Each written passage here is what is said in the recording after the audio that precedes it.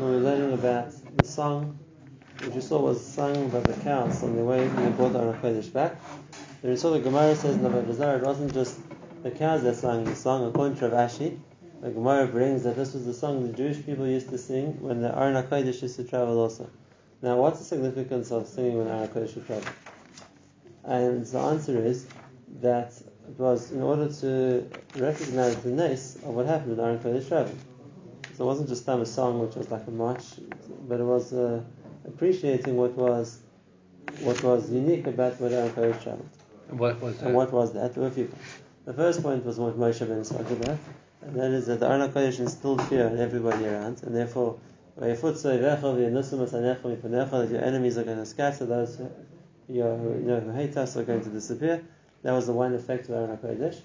It's well known. The Rizal says that the word Aron read backwards the word Noira. And therefore Noira is the middle of that Hashem instills fear in everything around him. Noira lekim mitpashecha. And therefore the Aron traveled, that stilled that fear. The next point it says about the Aron HaKodesh, and so Kaishal we're referring to, and that is that when Aaron traveled, it flattened everything in front of it. So the Aaron didn't, mountains, valleys, whatever there was, it was smooth.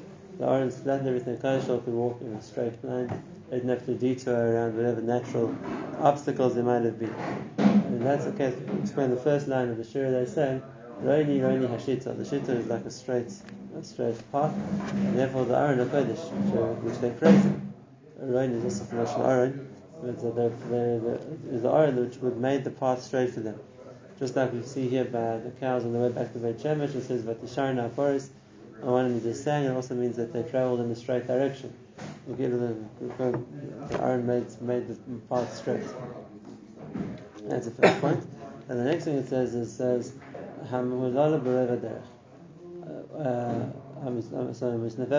Derech, which literally means it raises itself up for most of the journey. And that is the second nace we know about Aron HaKodesh, and that is like the Rishonim point out that the Aron HaKodesh was made out of 2 layers of gold, of solid gold with a layer of wood in between.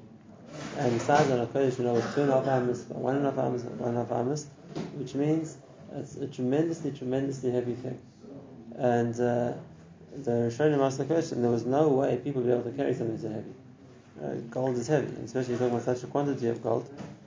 How thick was the plating? How thick was the plating? Even if it was tefach thick, it's quite thick, especially with the kapparos on top. And the kapparos, you had the wood in the middle. Then on the outside, inside and outside. And you think it was a tefach thick, the gold plating? Altogether. Yes. And then we have the kapparos, which is tefach thick on the top. Yeah. And then you have the golden kruv on the top. Yeah. And then you have the stones of the luchos in the Aron, which are solid stone. So, based on various calculations, it come out that the Aron was heavy. extremely heavy. And the Shonim asked the question, how was it possible to lift the Aron? And the answer was a nace. As you know, the Aron lifted itself, and the people carried it, but to the Maisa, they weren't taking the weight. The Aron carried itself, because there was no way they could take such a weight. It was just 4 men. It was carrying something which was way beyond their ability to carry. It was a nace. And the second line of the praise of the Aron is that it raises itself up, Bereva Derech.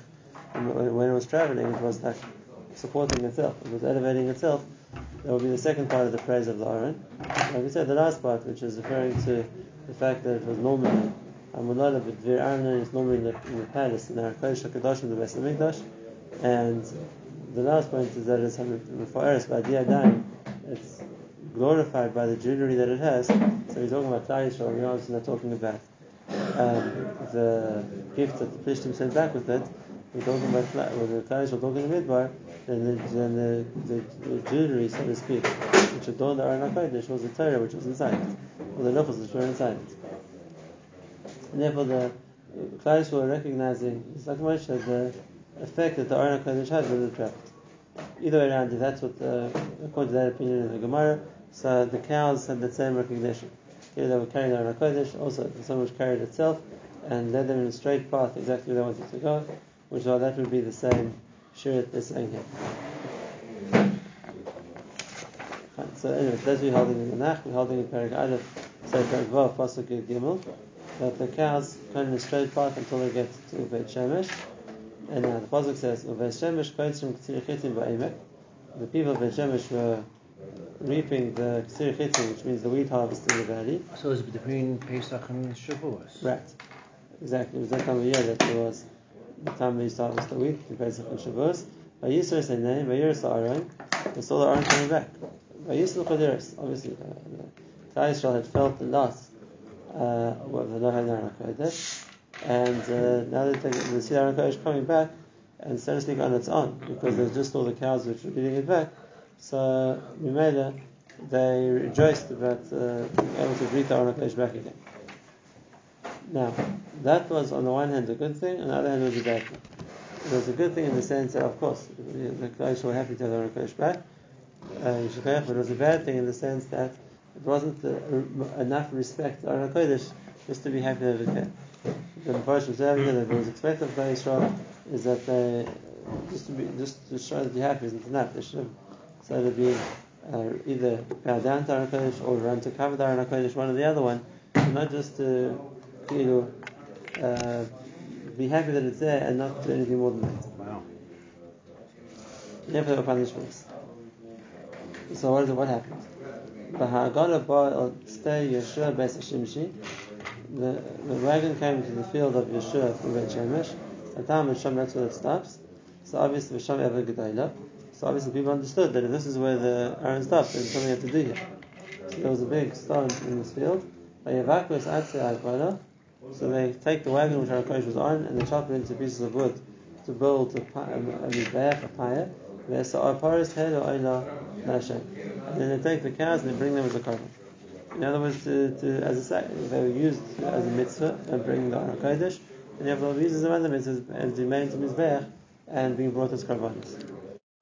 Now, even though this was in the middle of nowhere, the halacha is after Shira was destroyed, the Bama Subut, so the person was allowed to bring a korban even on a random location, not necessarily, well, there wasn't the base of Mikdash, but it wasn't forbidden from bringing korbanos anywhere else. But nevertheless, the person can point out that this korban was what we call Hiraz Shah, which means halachically you're not allowed to bring such a korban. Why not? Firstly, because we're talking about paras, which are female cows, and you can't bring a female cow as an oilah. An oilah has to be a male animal, and therefore that medina. If a person would make such an animal an oilah, it would be a ba'amam, it wouldn't be an oilah. So they wouldn't be allowed to bring as an oilah. Secondly, the cows and the wagon have been used for melacha, and we're not meant to use wood which has been used for a different melacha as wood on the mizbech. And therefore the fact that they could use the wood of the wagon for a mizbech was also Hiraz Shah. Anyway, so what does that mean, Hiraz Shah means that they understood and either given in a verb or they were learned. This is a one-time thing. A hurrah for the Shah, which means halacha dafka for that particular time, what they had to do. And that's what they did. But who was qualified at that time to make this decision? Who was qualified to make that decision? So we know that Shmuel was a Navi. We know Shmuel was a Navi, whether it was instruction from him or whoever was somebody may have been, he must have been the one to do it, because to make a Hiraz Shah against the Torah needs a Navi. He's been told this is a thing. And the other din, which this is a machlokes if it's a halacha or not, and that is to use a korban of goyim, to use an animal which was belonged to goyim as a korban. As the shittim of the Eliezer in the Gemara that says you can't use goyish animals as korbanos. And according to him, we're going to have to include that in the Hiraz Shah, which means this was an exception. We find something similar. When much later on, in the end of Shmuel, when there was a plague in the time of David HaMelech, and the Malach told him to go to the granary of Arvin HaYivusi and buy it as the future site of the base of Mikdash, which he does. And he sees Arvin had he had 2 oxen and a plow. This is the plan. So David bought the field and he bought the wagon and the oxen as well. And then he uses the wagon, or he uses the plow to make, again, it's a firewood, and he brings up the oxen as korbanos. And that stops the plague. We come to David HaMelech and exactly the same questions. In other words, number one, you're talking about animals which belong to a non-Jew. They had been used for melacha, and how can you bring them as korbanos? And it's the same thing. That was a Hiraz Shah. That in cases like that, it was allowed to do. So we see the same thing over here. The fact that they brought korbanos as as a sort of celebration that the Aron HaKodesh came back, then so that we're told that it was the right thing to do. Now, the Levim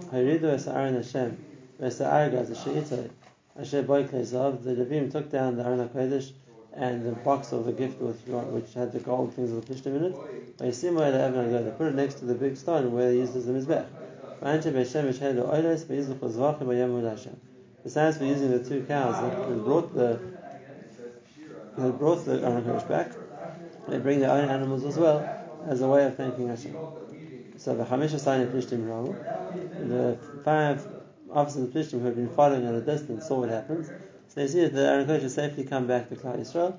Then they're convinced that, so to speak, they've done their job. They've returned the Aron HaKodesh and they go back to the land of the Plishtim. And the Pasuk just tells us about the gift that they gave. These gold ornaments which the Plishtim brought as a Asham, as a guilt offering to Hashem, it was for their 5 cities. Which means even though only 3 of the cities got affected, in the sense that the other 2, Aaron never reached them and therefore they didn't get the punishment, but they all understood that we were to blame for taking Aron HaKodesh, and therefore they all participated in bringing the part of the Aron HaKodesh.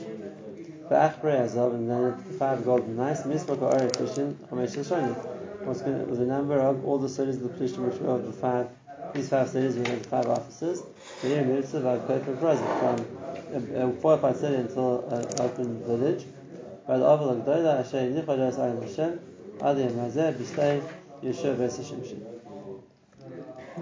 Because they do a lot more than 5 mice. So the mice represented every single tiny village. The question is how you read the pasuk. It doesn't mean that there are thousands of mice, but the mice represented all the villages around each big city. There's a question on that, because when they were told what to do at the beginning, if you look back at the Psukim, when they asked the Kohanim of the Baal, of the Avodah, the Kohanim of Dagon, what they should do, so they answered them that you should send Chamisha Achbrezach. You should send 5 gold mice. So did they understand that was just the starting point, and then they added a lot more on their own? So that's what the Mitzvah learns it, and others as well, that they added a lot more mice. And those who know that there were 5 mice, but it says that the mice were connected all the cities of the Plishtim. As opposed to the other ones which only connected the officers of the Plishtim. Either way around, that was the offering that the Plishtim brought back with them. Now, that's as far as the sign of Plishtim see. They see that the gift is accepted, they see that the Aron has been returned, and the Plishtim return home. And now Hashem punishes the Jewish people. And so Hashem now strikes the people of Beit Shemesh because they looked at Aron Hashem. So either it means that they were disrespectful to it, or that they didn't treat it the right way, and therefore and so Hashem strikes the people of Beit Shemesh 70 people and 50,000 people. Now the pasuk was, what is the significance of 70 people and 50,000 people? So if it means, like always when the Navi does something like this, Chazal derishit that it's either it was 50,000 people, each one who was like shackled to the 70 people in Sanhedrin, which Rashi explains here as well. And with that, and that's the Gemara, the Gemara in Saita, which means that it was a big blow. It was a lot of people, and each one was a great man. If we're talking about each of the 50,000 people being shackled to the 70 members of the Sanhedrin, we're talking about leaders of Klal Yisrael. And so this was it's a huge punishment. 50,000 people, it's a lot of people. If you remember that in the war, when it was like a devastating destruction that the Jews suffered at the hands of the Plishtim, we talked about they lost 30,000 people. And now, because of a lack of respect to the Aron, they lost 50,000 people. It's a lot of people. And therefore it was like a major punishment. Israel mourned over it. Now, why did that happen? So the Navi says that they weren't respectful enough to the Aron, There's another point here as well. That is, there's a concept that sometimes what happens with a goyim is ma'orer a certain midas adin. And once a din is mis'orer, then it turns around and affects Klal Yisrael too. And now we also get punished. So I'll give you a very, very scary example of this from the Seder Aderes. Seder Aderes was Kadmon, and he writes like this. He says that we know that one of the greatest tragedies to befall the Jews of Europe in the time of the Rishonim was the First Crusade. First Crusade, there was this wild horde of Christians who rampaged through the cities of Germany and France and just destroyed all the Jewish communities. And the question is, it wasn't what they were trying to do. The First Crusade wasn't meant to be a crusade against Jews. It wasn't meant to touch the Jews at all. The idea of the crusade was meant to go and liberate Jerusalem from the Arabs. So what happened? They kind of went off track. And instead of going to liberate Jerusalem from the Arabs, they went around destroying all the Jewish communities of Europe. So the Seder Aderes writes like this. And it says that when the Christian leaders at the time called for Christians to take arms and go rise up to free Jerusalem from the Arabs, and suddenly thousands and thousands of people left their helmets behind and joined ranks and were willing to march, it created a very big kitrug against Klal Yisrael. Why? Because he brings down there that at the beginning of the time of Bayis Sheni, when Ezra HaSofer went back to Eretz Yisrael, leading the group of Jews from Babel, so there were already Jews who had scattered to the lands of Europe at that stage, and he brings that Ezra HaSofer saying to the Jews of Europe, saying, I've come back to Eretz Yisrael from Babel, come as well to help me build the Beis Hamikdash. And they didn't want to go. They were happy in Europe, they didn't want to come back to Yerushalayim. So nothing happened at the time. But now, more than 1,500 years later, when some Christian pope calls on all the Christians of Europe to rise up to liberate Jerusalem, and they agree to do it, now it becomes a tremendous kitrug on the Jews. Because you see, if the Christians are prepared to liberate Jerusalem, so where were you? When you were asked to come and so to speak, return to Yerushalayim.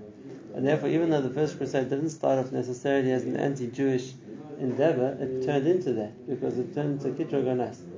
And then we got punished for it. It's an amazing Seder Aderes. But the same idea over here. And that is, when the Plishtim bring the Aron HaKodesh in, and now they get punished for not bringing the Aron HaKodesh properly, until they understand we have to teach, we have to be respectful, we have to ask mechila, we have to show that we regret what we did wrong, and we're going to act differently to Aron HaKodesh. We're going to send it back within the royal fashion, with the gift, whatever it is. Now that becomes a kitrug in Klal Yisrael. And how do you treat Aron HaKodesh?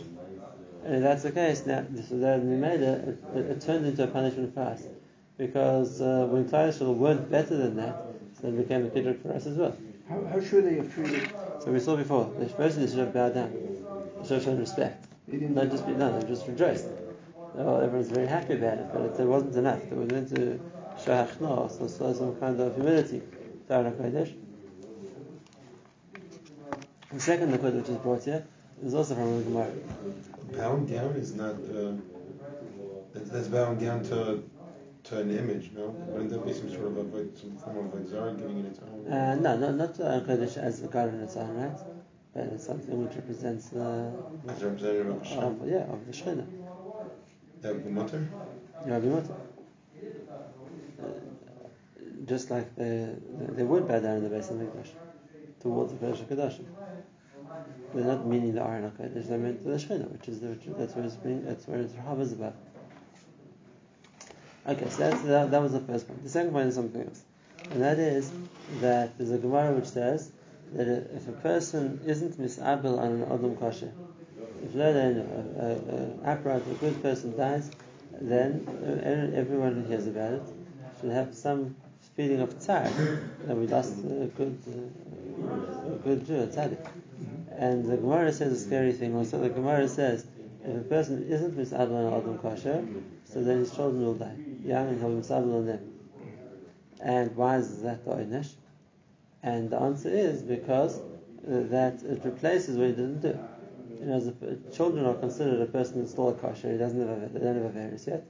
And therefore, if a person showed that he can mourn the loss of a kosher Jew, someone who didn't do anything wrong, by mourning the person who died, so then he's been yielded with that. And if not, so then the way to bring him to mourn the loss of Jewish life, is his children will be punished instead, because that will bring him to mourn the same thing. And then therefore we see another Hanhag of Hashem, and that is if a person doesn't, so to speak, isn't brought to either tshuva or to regret by what's meant to bring them there, then Hashem sends the second punishment to make them feel that. And therefore, the same thing was over here. We don't find that when the Aron HaKodesh would land up in Eretz Plishtim, the whole Parish was in mourning. They might have been upset that they lost the war. There might have been an initial shock that we saw the aliens, Doran, and everybody at the time they died from it. We don't find the whole of Parish was in deep mourning that where's Aron HaKodesh, which they should have been.